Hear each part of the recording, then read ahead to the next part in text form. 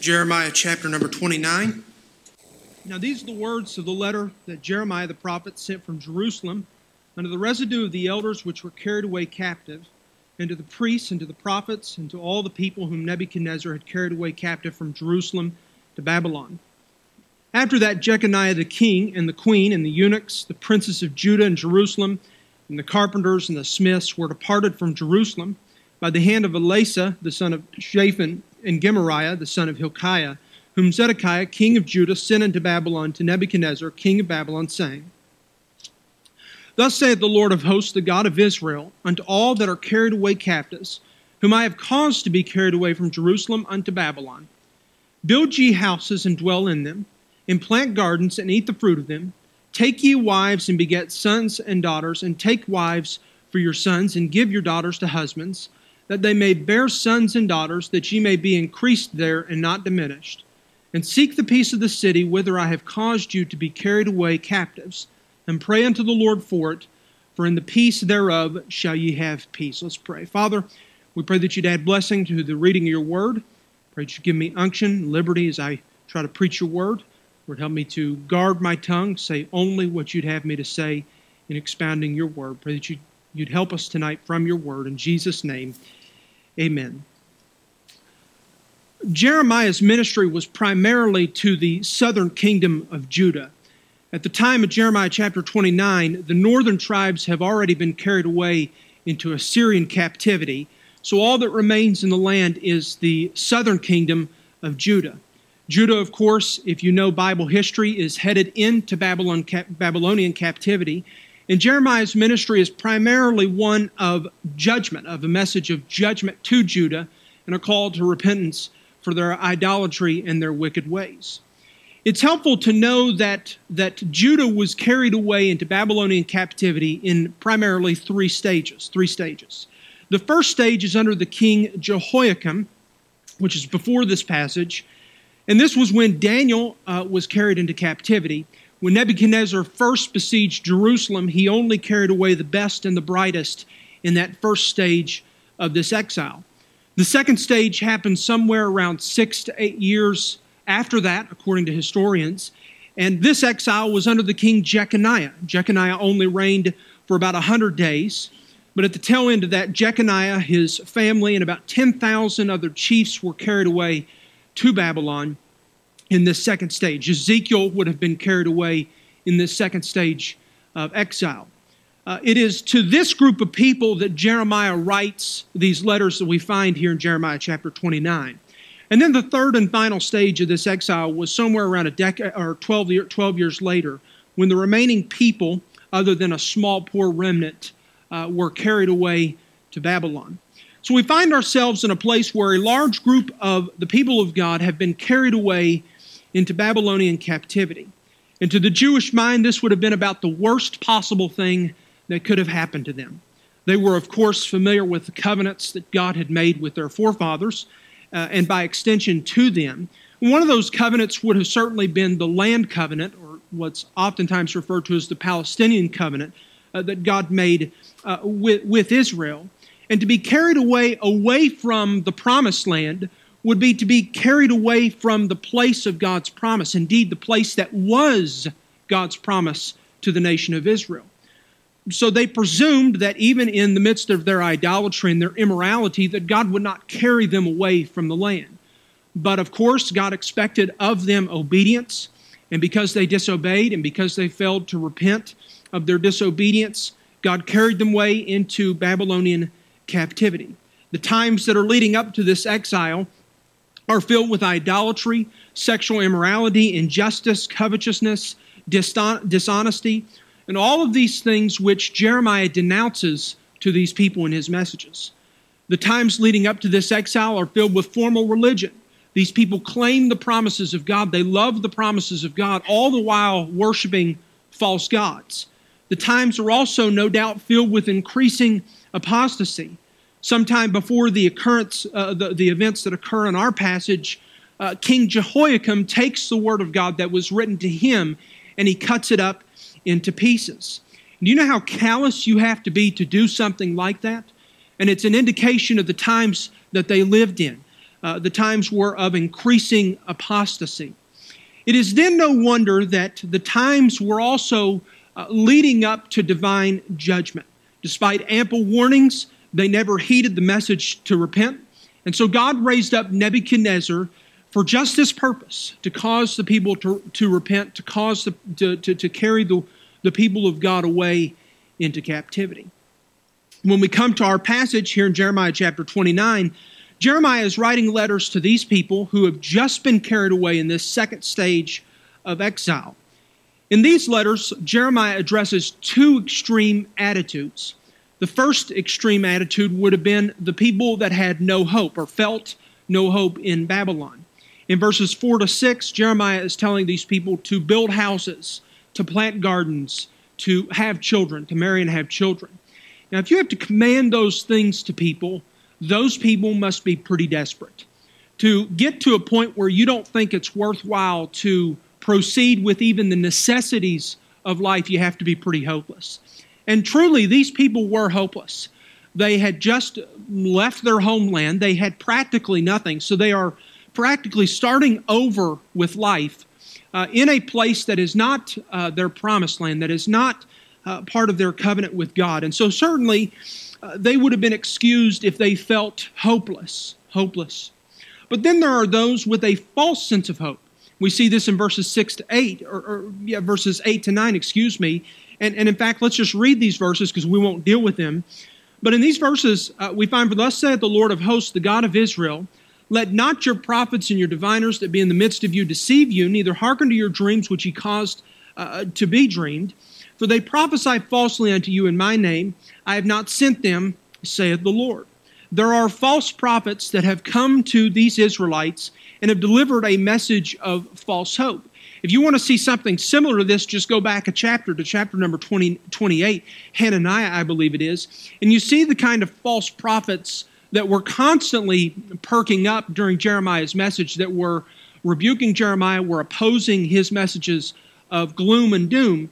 And so here in Babylon, I imagine that there were false prophets that were rising up and were appealing to bits and pieces of God's promises to the nation of Israel.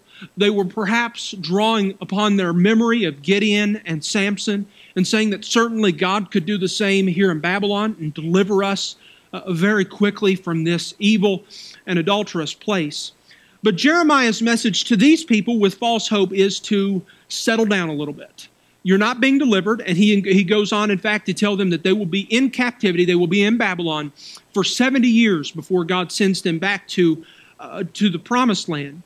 And so Jeremiah has a message to both those without hope and those that have a false sense of hope. And I think we can find some common ground here with the Israelites.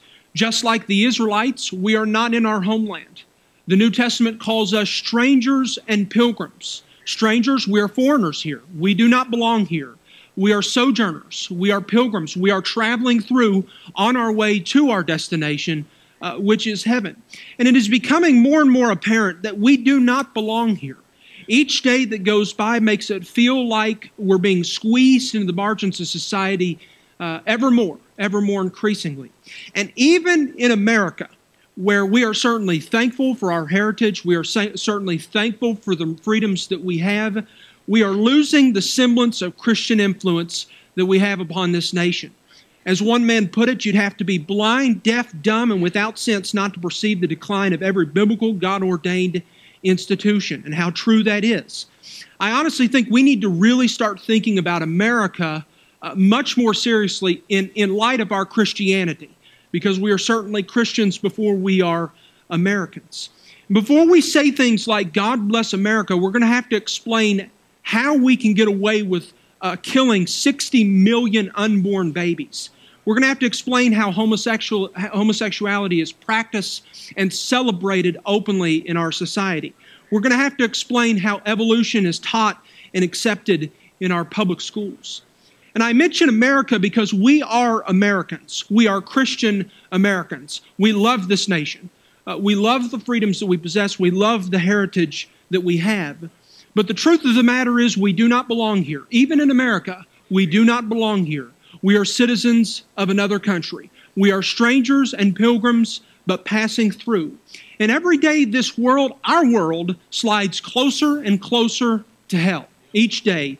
And we could certainly say, like the Israelites in Jeremiah chapter 29, we are living in a pagan world.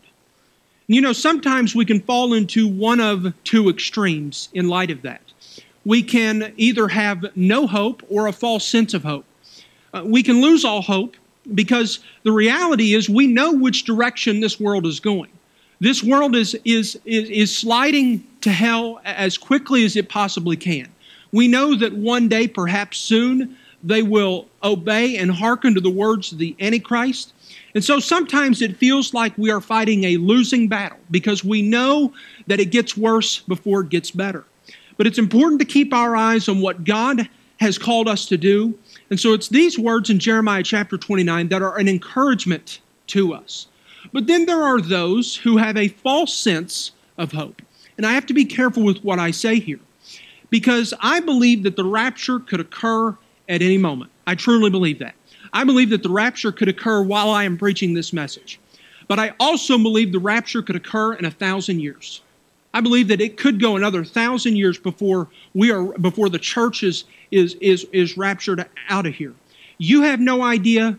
I have no idea. And the reason for that is because God doesn't want us to have an idea of when the rapture will occur. But I think sometimes we as Christians get the mentality of, oh, it's getting bad in the world, so it must mean that the Lord's going to return pretty soon, that we're going to be called out of here pretty soon. And while that could happen, it is no guarantee that the Lord comes back because it's getting bad in the world. It is no guarantee at all. If you look at church history, the Lord allowed the church to go through some pretty awful persecutions on a widespread level. And He didn't rapture the church out then.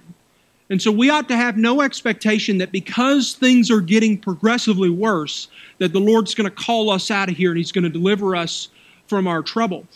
We should, just as those that have no hope and that look at the situation and say that we are without hope, we are fighting a losing battle, so those of us that would look to the rapture as an escape from this world should simply look to be faithful to where the Lord has called us and strive to just be faithful and persistent in His calling upon our lives. Now, as I close the introduction, we get into the meat of the message tonight. Let me just point out one thing from verse number 4. If you look at verse number 4 with me, so thus saith the Lord of hosts, the God of Israel, unto all that are carried away captives, whom I have caused to be carried away from Jerusalem unto Babylon. Make no mistake about it, the Lord was the cause of their pain. The Lord was the one who stepped in and delivered them into the hand of Babylon. Now, we know in their case exactly why. It was to call them to repentance. It was to punish them for their sin. And God goes so far to say, not in this passage, but in other passages, to call Nebuchadnezzar my servant, the Lord's servant. So God raised Nebuchadnezzar up for just a cause as this. And you know, that can oftentimes be perplexing to us. How God uses wicked men. Truly, Nebuchadnezzar was a wicked man. How God uses wicked men to accomplish His purposes. It would be good for us to understand this, though, that God is in control. No election has surprised God. No assassination that was motivated by political reasons has ever surprised God.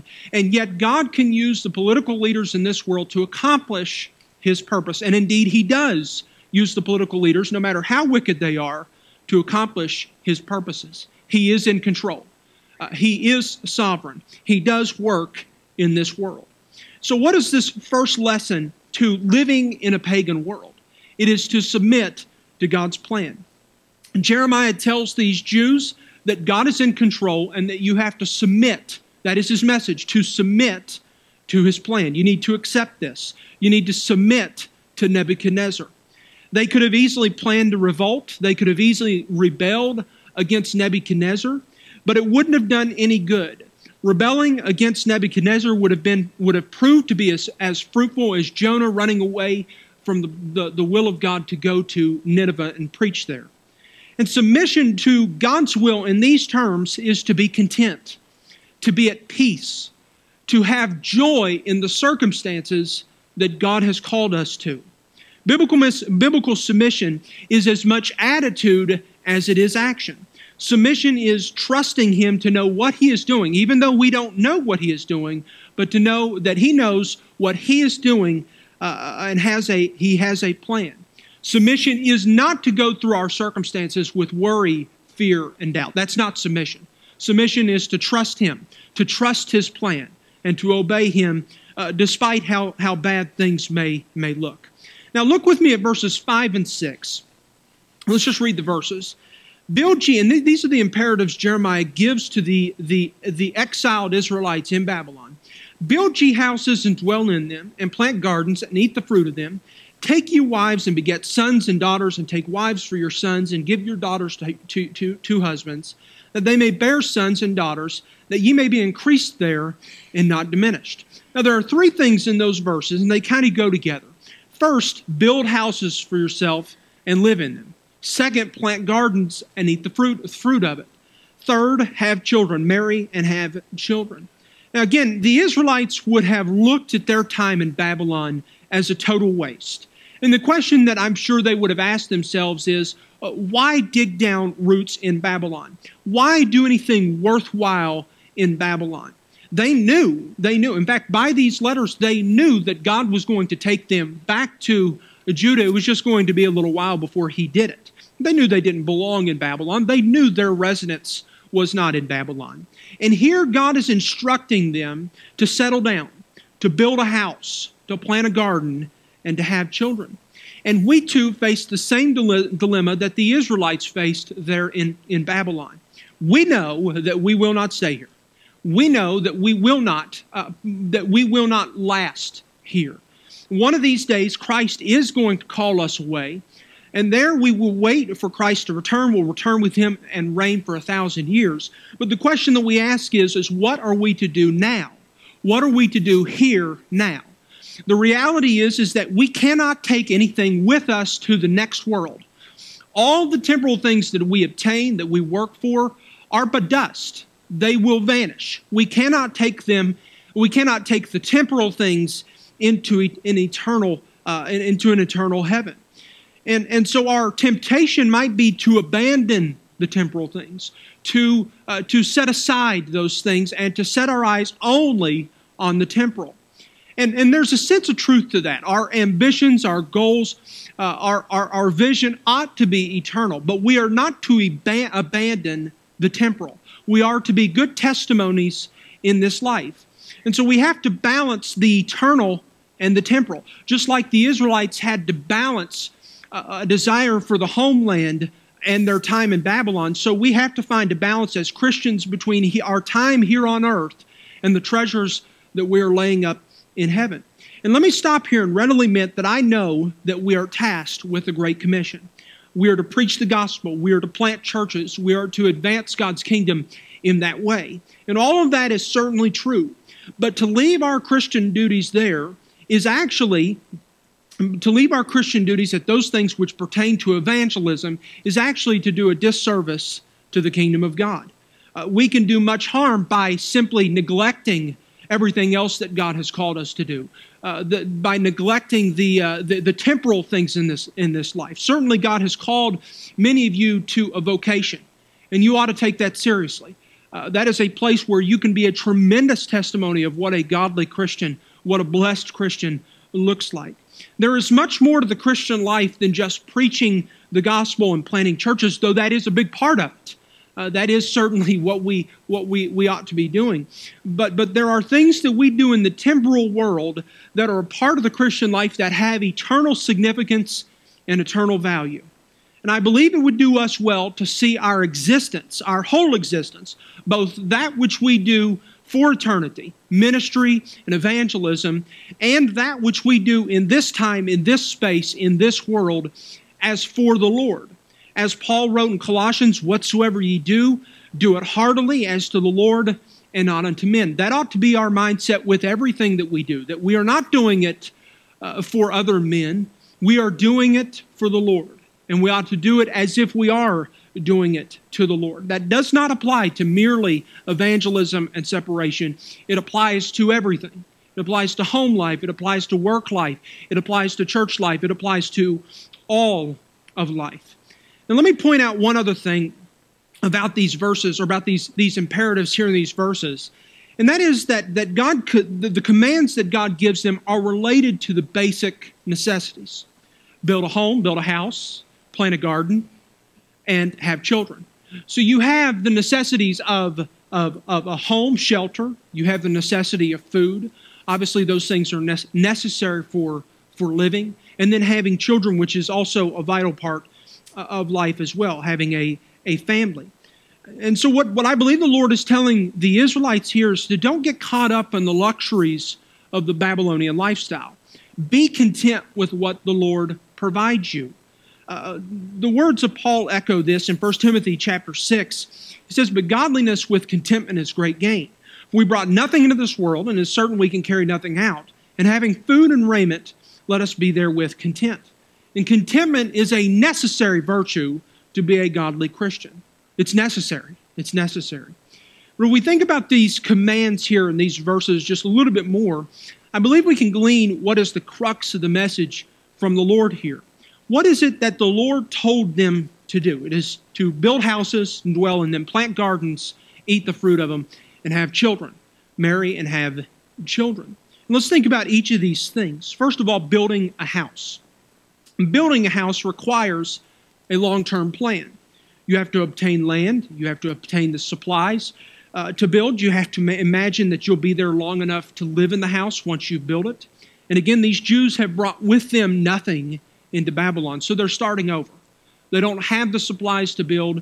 They are starting over. They're going to have to procure these items. They're going to have to work to earn a living to be able to obtain the materials needed to build a house upon a land that they purchased.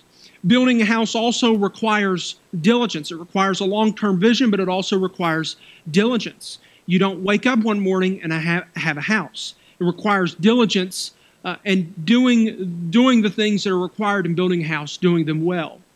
Building a house requires patience as well. You have to be patient with the process. And if you're wise, you'll need to be patient in saving before you begin the project and before you make the plunge into building that house. You think about planting a garden. Planting a garden requires, again, long-term thinking. It requires a long-term vision. You have to be willing to look beyond tomorrow, look beyond next week, look beyond next month in some cases, and expect a reward for your labor long into the future. I'm sure that they were expected to plant vineyards and trees and bushes that would yield a harvest for many years into the future. So it requires a long-term vision. You have to be able to see value years, literally years into the future. Gardening also requires diligence. Almost all of your work is done up front when you plant, when you prepare the soil, when you plant the seed, when you obtain the seed that you're going to plant.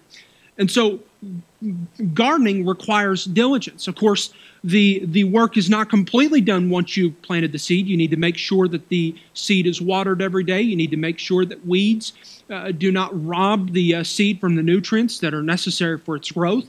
And so you have to maintain the garden on a daily basis. It requires diligence. Gardening also requires patience. You don't get to rush the growth of that seed. That seed isn't going to produce a harvest before you want it, before the Lord allows it to produce a harvest. It's going to take time. It's going to take patience. And indeed, I believe gardening is the model for all of work in all of life. It requires patience. It requires diligence, and it requires long-term vision. And let me just go off on a quick little side note here. This is, in fact, what the Lord put man in a garden to do, which is to garden. And I believe that sets a precedent for all of work, that model. And obviously, we are not supposed to garden everybody, not necessarily anyway, but that model of diligence, of patience, of persistence, of long-term vision is the model for all of work, no matter what it is, in my opinion anyway. The third command here is to marry and have children. Now, look at what the Lord says there at the end of verse number 6. The reason for having children, for having wives and children, is that you may be increased there and not diminished. So the Lord wants them to build families and increase in numbers while they're in Babylon, so that when they return to the nation of Judah, that they return with more numbers than they came into Babylon. They should always be growing. And building a family is the longest term project of all of these. You have to literally think decades into the future. You have to plan decades into the future for children. 25, 30 years sometimes, depending on, of course, on how many children you have. And in order to have a God-honoring family, it's going to require diligence. You can have a family without diligence, but it won't be God-honoring. If you want a God-honoring family, it is going to require some diligence. But it's also going, you're going to have to think about education, you're going to have to think about discipline, you're going to have to think about entertainment, religious training. All of that's essential to raising children, especially in a pagan world. And that's going to take a community effort. That's going to take a united vision to raise those children. So it's diligence. It's a long-term vision, long-term plan, but it also takes patience. You don't wake up one day with little angels. That's not how it happens. You also don't wake up one day with mature Christians as children. It takes time. You have to, when they're little, you have to teach them. You have to teach them the Word of God at a young age. You obviously can't teach them, eschatology or something complicated, but you have to build the foundations. You have to teach them the simple, the basic things. And then when they get older, you build upon that foundation. You reaffirm what you taught them at a younger age, and you build upon that. You expand upon that. And you do that until they are a full functioning adult. And even beyond that, you teach them from experience and whatnot. But building a family requires long-term vision, requires diligence, it requires patience.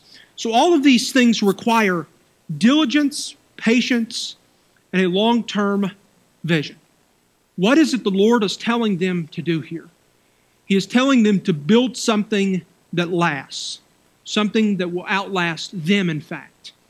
And I can imagine that the temptation would be to think, oh, we're going to be out of here pretty soon. There's no point in building a house and planting a garden, in building a family. But the Lord instructs them to think beyond the immediate thought of we're getting out of here soon. Build something that'll last. And I think that applies to you and I in modern day today. That we ought to think beyond we're getting out of here soon. And we ought to build something that lasts. But the question is, what does that look like? What does it mean to be a faithful Christian in temporal things? And of course, we have to have balance. A balance between long-term thinking and we know not what shall be on the morrow. A balance between urgency and patience. We have to find a balance between the tortoise and the hare in Aesop's fable. In running as fast as we can and slow and steady in this life. And when you find that balance, it will look an awful lot like what the Lord is commanding these Jews to do here. And that is to build something that lasts. In fact, build something that outlasts you. You simply build each day as God provides. We don't presume that we have tomorrow, but we plan as though we have many tomorrows. Patience and diligence are the perfect combination. And this is the way that we as Christians, with maybe a day, maybe a week, maybe a month, maybe a year, maybe 100 years, ought to live our lives with patience and diligence and commitment to the Lord's calling upon our lives. Now, the specific commands here don't necessarily apply to you and I. If God blesses you and you want to buy a piece of land and build a house on, great, that's wonderful. There's nothing wrong with that. I don't think that you should take these verses and necessarily justify that. The Lord's not commanding you to do that through Jeremiah chapter 29. But if you want to do that, and the Lord gives you liberty to do that, and the Lord blesses you to do that, great. If you want to plant a garden, great.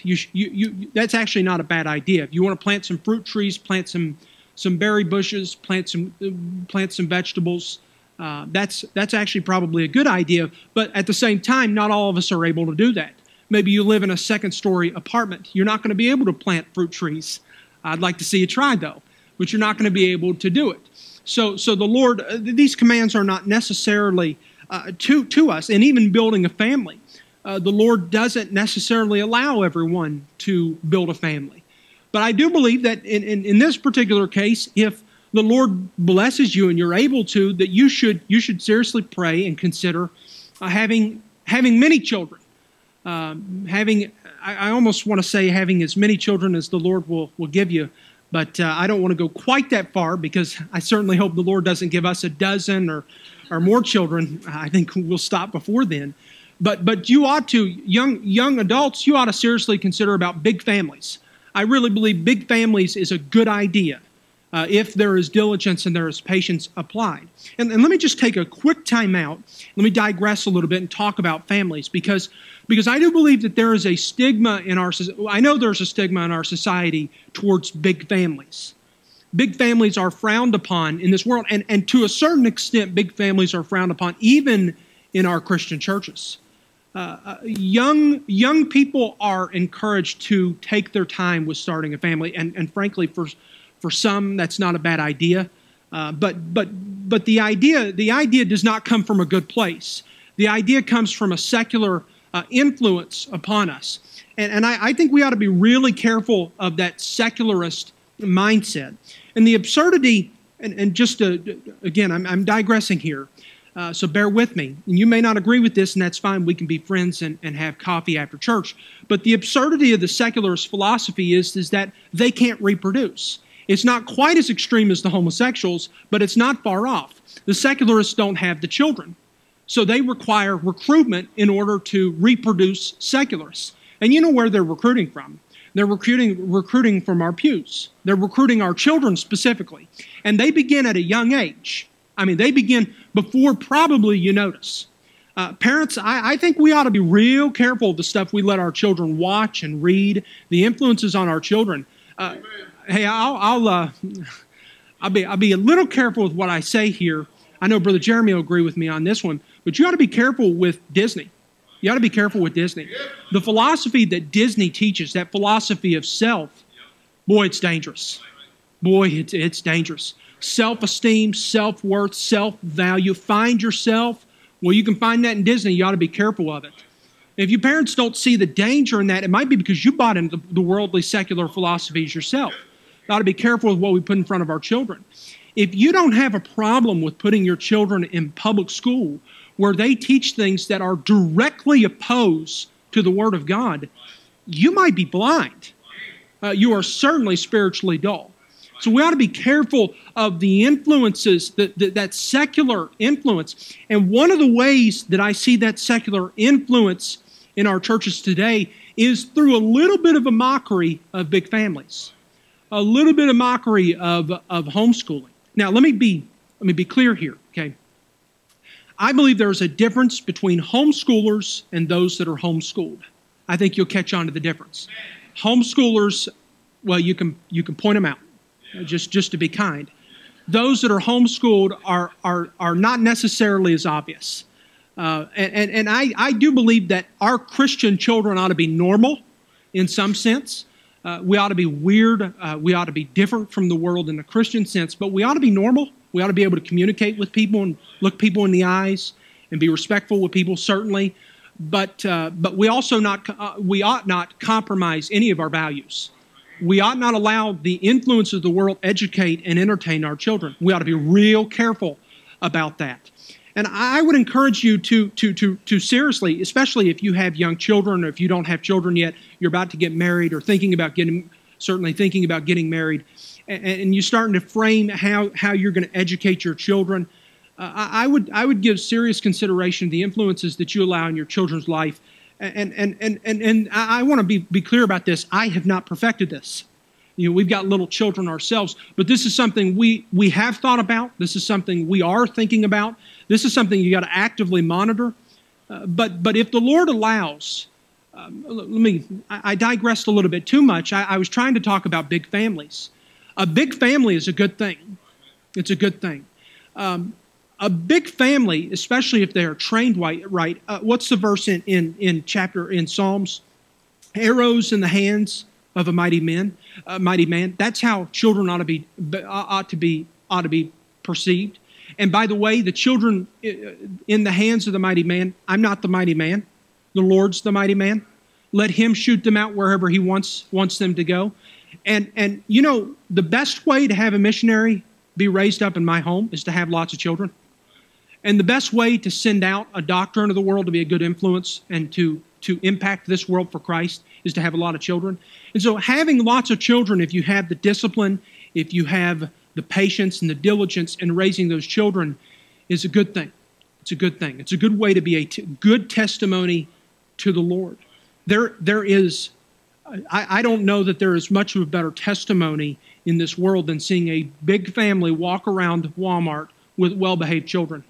You stick out like a sore thumb because, one, nobody else has got that many children in there.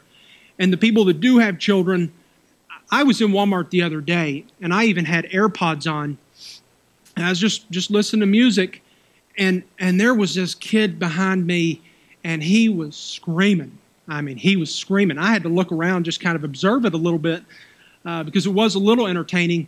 But as a Christian, you know, if your children are well behaved, let me tell you, that is a great witness to the Lord. You will have people stop you and ask you what you do. And be careful what you tell them that you do. You don't want to have your children taken away from you. But big families, homeschooling is a good idea. Now, I'm not critical of anybody that puts their children in Christian school. I would be a little critical of somebody that puts their children in public school. But you ought to pray about that and certainly have liberty, but be guided by the Spirit as you raise your family and as you make decisions about your children's education and entertainment. Well, let me get back to the text. I believe that this principle of long-term vision, of diligence and patience, applies to other aspects of our life as well. In fact, I think it applies to every other aspect of our life.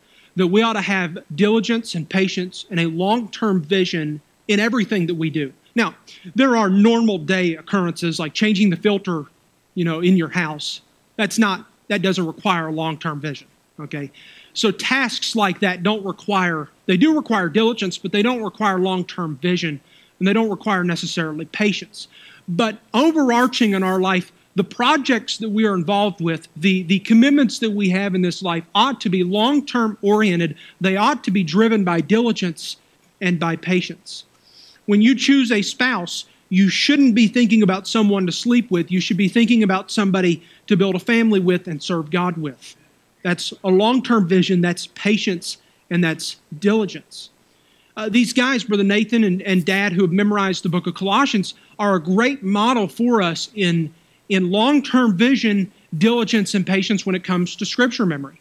When you memorize the book of Colossians, you guys working on 1 Peter as well, that requires a long-term vision. You have to be able to look beyond the 10, 15 minutes that you spend a day on Scripture memory and see the reward of that, having a book memorized. That's a model for all of us. You ought to take this perspective with at least a portion of your Bible study. I do not believe a healthy Christian Bible study plan is just reading 3 chapters a day and moving on with your life. That's not saturating your mind with the Word of God. I believe that every Christian ought to have some topic, some book, some whatever it may be, some character that they are studying. Hey, pick you a book. Pick the book of James. Pick whatever book. Buy you some commentaries. Find some good sermon series to listen on that book and study the book. Immerse your mind in that book for a few months. That's a long-term vision. That's a long-term plan. It requires diligence and it requires patience. But you'll be thankful if you appreciate Bible study. You'll be thankful that you did that. Learn an instrument. When you learn an instrument, that requires a long-term vision. You have to think beyond the 30 minutes, an hour that you're spending practicing that a day. And you have to see the reward that is in front of you. It takes long-term vision, it takes patience, and it takes diligence. You can't skip days. You got to work at it. You got to be diligent. Men, build a career. Don't work in the typical fashion that you are working for the weekend, but put yourself in your work. Find joy in serving other people. Work your way up the ladder. Try to become valuable in your company. Have a long-term vision. Diligently work at that. Have patience in your work. Children, you should look at your education as one of these things that you should have a long-term vision at. Read extracurricular stuff. Learn extra things about history. Dive into economics. Do whatever you need to do to go above and beyond the call of duty. You need to have a long-term vision, need to have patience with it, and need to have diligence with it. And don't get discouraged when it takes a lot of time, because long-term projects by nature take a long time. They don't get done tomorrow. Don't rush the process. Build something like you would grow a garden. Plant the seed, come back tomorrow and water it. Pull the weeds. Come back tomorrow, pull the weeds, water it. The next day, the next day, the next day. Diligently work at it, but don't get discouraged. Don't expect to be Mozart in a week, because that's not going to happen. You've got to cultivate it. You've got to work at it. And the key is do it for the glory of God. Do it as unto the Lord, no matter what you do. When you work your career, do it as unto the Lord. When you learn an instrument, do it with the intention of being able to play in church and be able to play hymns and spiritual songs. When you build a house, do it as unto the Lord, planning to have people over so that you can be a blessing to them. You can find eternal purpose in everything you do with a long-term vision, a long-term plan. Even with the garden, plant you a garden and plan to give some of that fruit, give some of those vegetables away. Yeah, Brother Eric. I'm sure you want some of our fruit and our vegetables. But the Lord sees patient and diligent work. And you know, we oftentimes look at the secular work that we do and we don't find any eternal value in it. But I think we've got to be less results-oriented and more process-oriented. When you do anything as unto the Lord blesses it. The Lord sees it, and the Lord rewards it. Even if you don't see how God gets glory from it, if you're doing it as unto the Lord, He will reward it. Now, the Christian that walks and builds this way is a stable, growing, or at least looks like a stable, growing, wise Christian that honors God. This type of Christian is not going to win the lottery. This type of Christian is not going to take out a lot of debt to accelerate their business. This type of Christian is going to simply take their time, be diligent in the building process, and let God bless as He sees fit. To trust God and let Him take care of the rest. So how do we live in this pagan world? We should be diligently, patiently, faithfully building. Building families, building relationships, building businesses and careers, building ministries, building our lives one block, one brick at a time, and let God bless. Not trying to finish our building tomorrow, but relying on God to bless our efforts and our patience and our diligence. And we're just gonna have to go ahead and skip verse 7. It's been a little longer tonight, so we're going to skip verse number 7, which deals with praying for and seeking the peace of the city. I think that explains itself. But build something. Build something that will last long term. Build a family. Build a business. Build a vocation. Build relationships. Build a life that God can bless. Let's pray.